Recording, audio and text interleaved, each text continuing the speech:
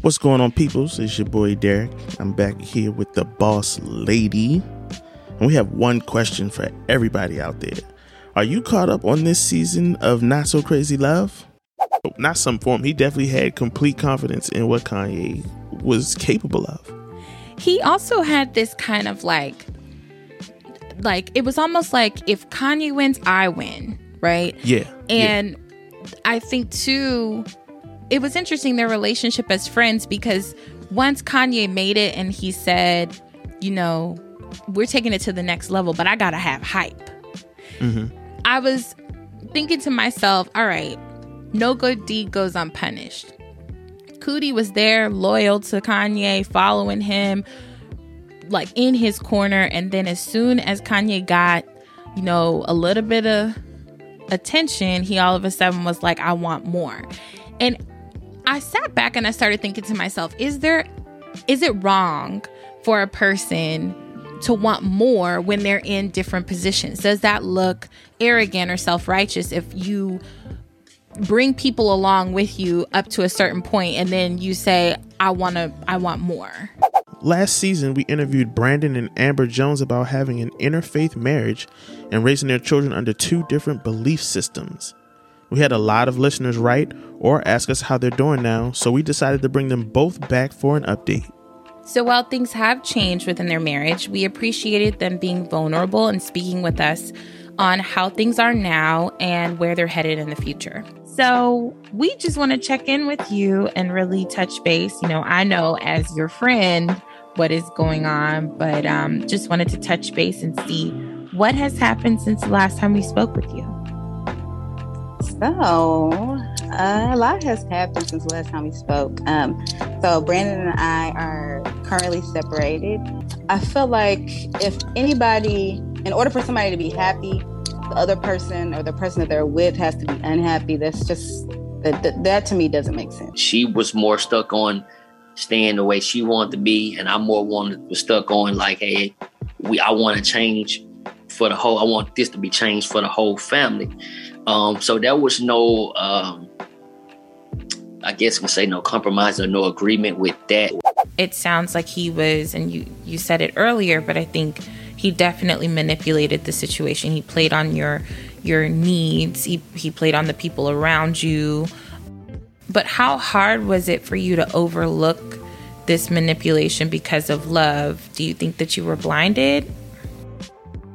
I was definitely blinded, like, for sure. I mean, of course, being in my situation, if he can tell me, like, he loves me and he's the only one that's going to really genuinely love me, he was like, I mean, a lot of other guys might like you and a lot of other people might say that they like you, they want to be your friends, but they're not genuine to you. They're not going to be here for you every day when you're down, or they're not going to be able to help you. No one's going to want you. No one's going to care for you. No one's going to like you. And I mean, he was in my ear about a lot of it, like basically making me feel like I was below, like I was definitely not worth, you know, anyone else even being around but him. I'm like, I better be grateful to even have him in my life. I better be grateful to even have him, you know, put up with me. And it shouldn't have been like that at all, because I'm actually a really good person. I just feel like he just made me feel like I was not good enough to be outside of our relationship and the life that he built for us. That's all I was used to. I went to work. I was with him every day. We ate every day. Like, that was my routine every single day. You got to pray for your wife. You got to pray for your husband, because, you know, sometimes you may have an argument or a disagreement and you feel like it's not getting through to your spouse. And you have to ask God, like, can you please step in? Like, help my husband understand, or help me understand. Give me patience. Because we went over yesterday about about boundaries. Like, what are your boundaries? Like, even though we're married, like, I still have boundaries. Mm-hmm. Like, just because we married don't mean that, you know, you can overstep my boundaries or I can overstep your boundaries, because things that you do annoy me. So let me tell you in a certain way, like what bothers me, you know, and it's okay with you having feelings. Like, something he does, you know, may upset me, and it's okay to be upset about it, but it's how you process that. And you have to process it in a healthy way. Like arguments, like we went over forgiveness yesterday. That's a big one. Like, how do you forgive? Does it take you forever? Or you make sure you guys stay in the bed, you know, don't leave the home, you know, things like that. Or silent treatment for days. Like those type of, you know, things that you really have to work on even when you're married. So you may have those type of issues, you know, when you're engaged, but don't think that all of this stuff is going to go away once you're married. Yeah, they was hitting us. You got to continue to work on that, and you're continuing to learn about the person that you're with. Just because you're married doesn't mean you know everything about that person. Right, different seasons, and we're constantly evolving. We're getting older. We interact with different people throughout the day. We have different experiences.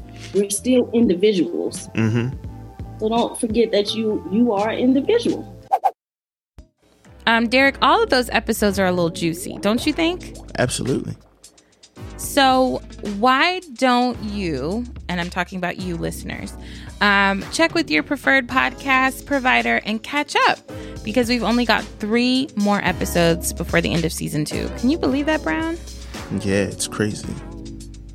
So until then, we will be back with more weather, a special celebrity guest, and more movie quotes next week. So we will see you next Wednesday. See ya.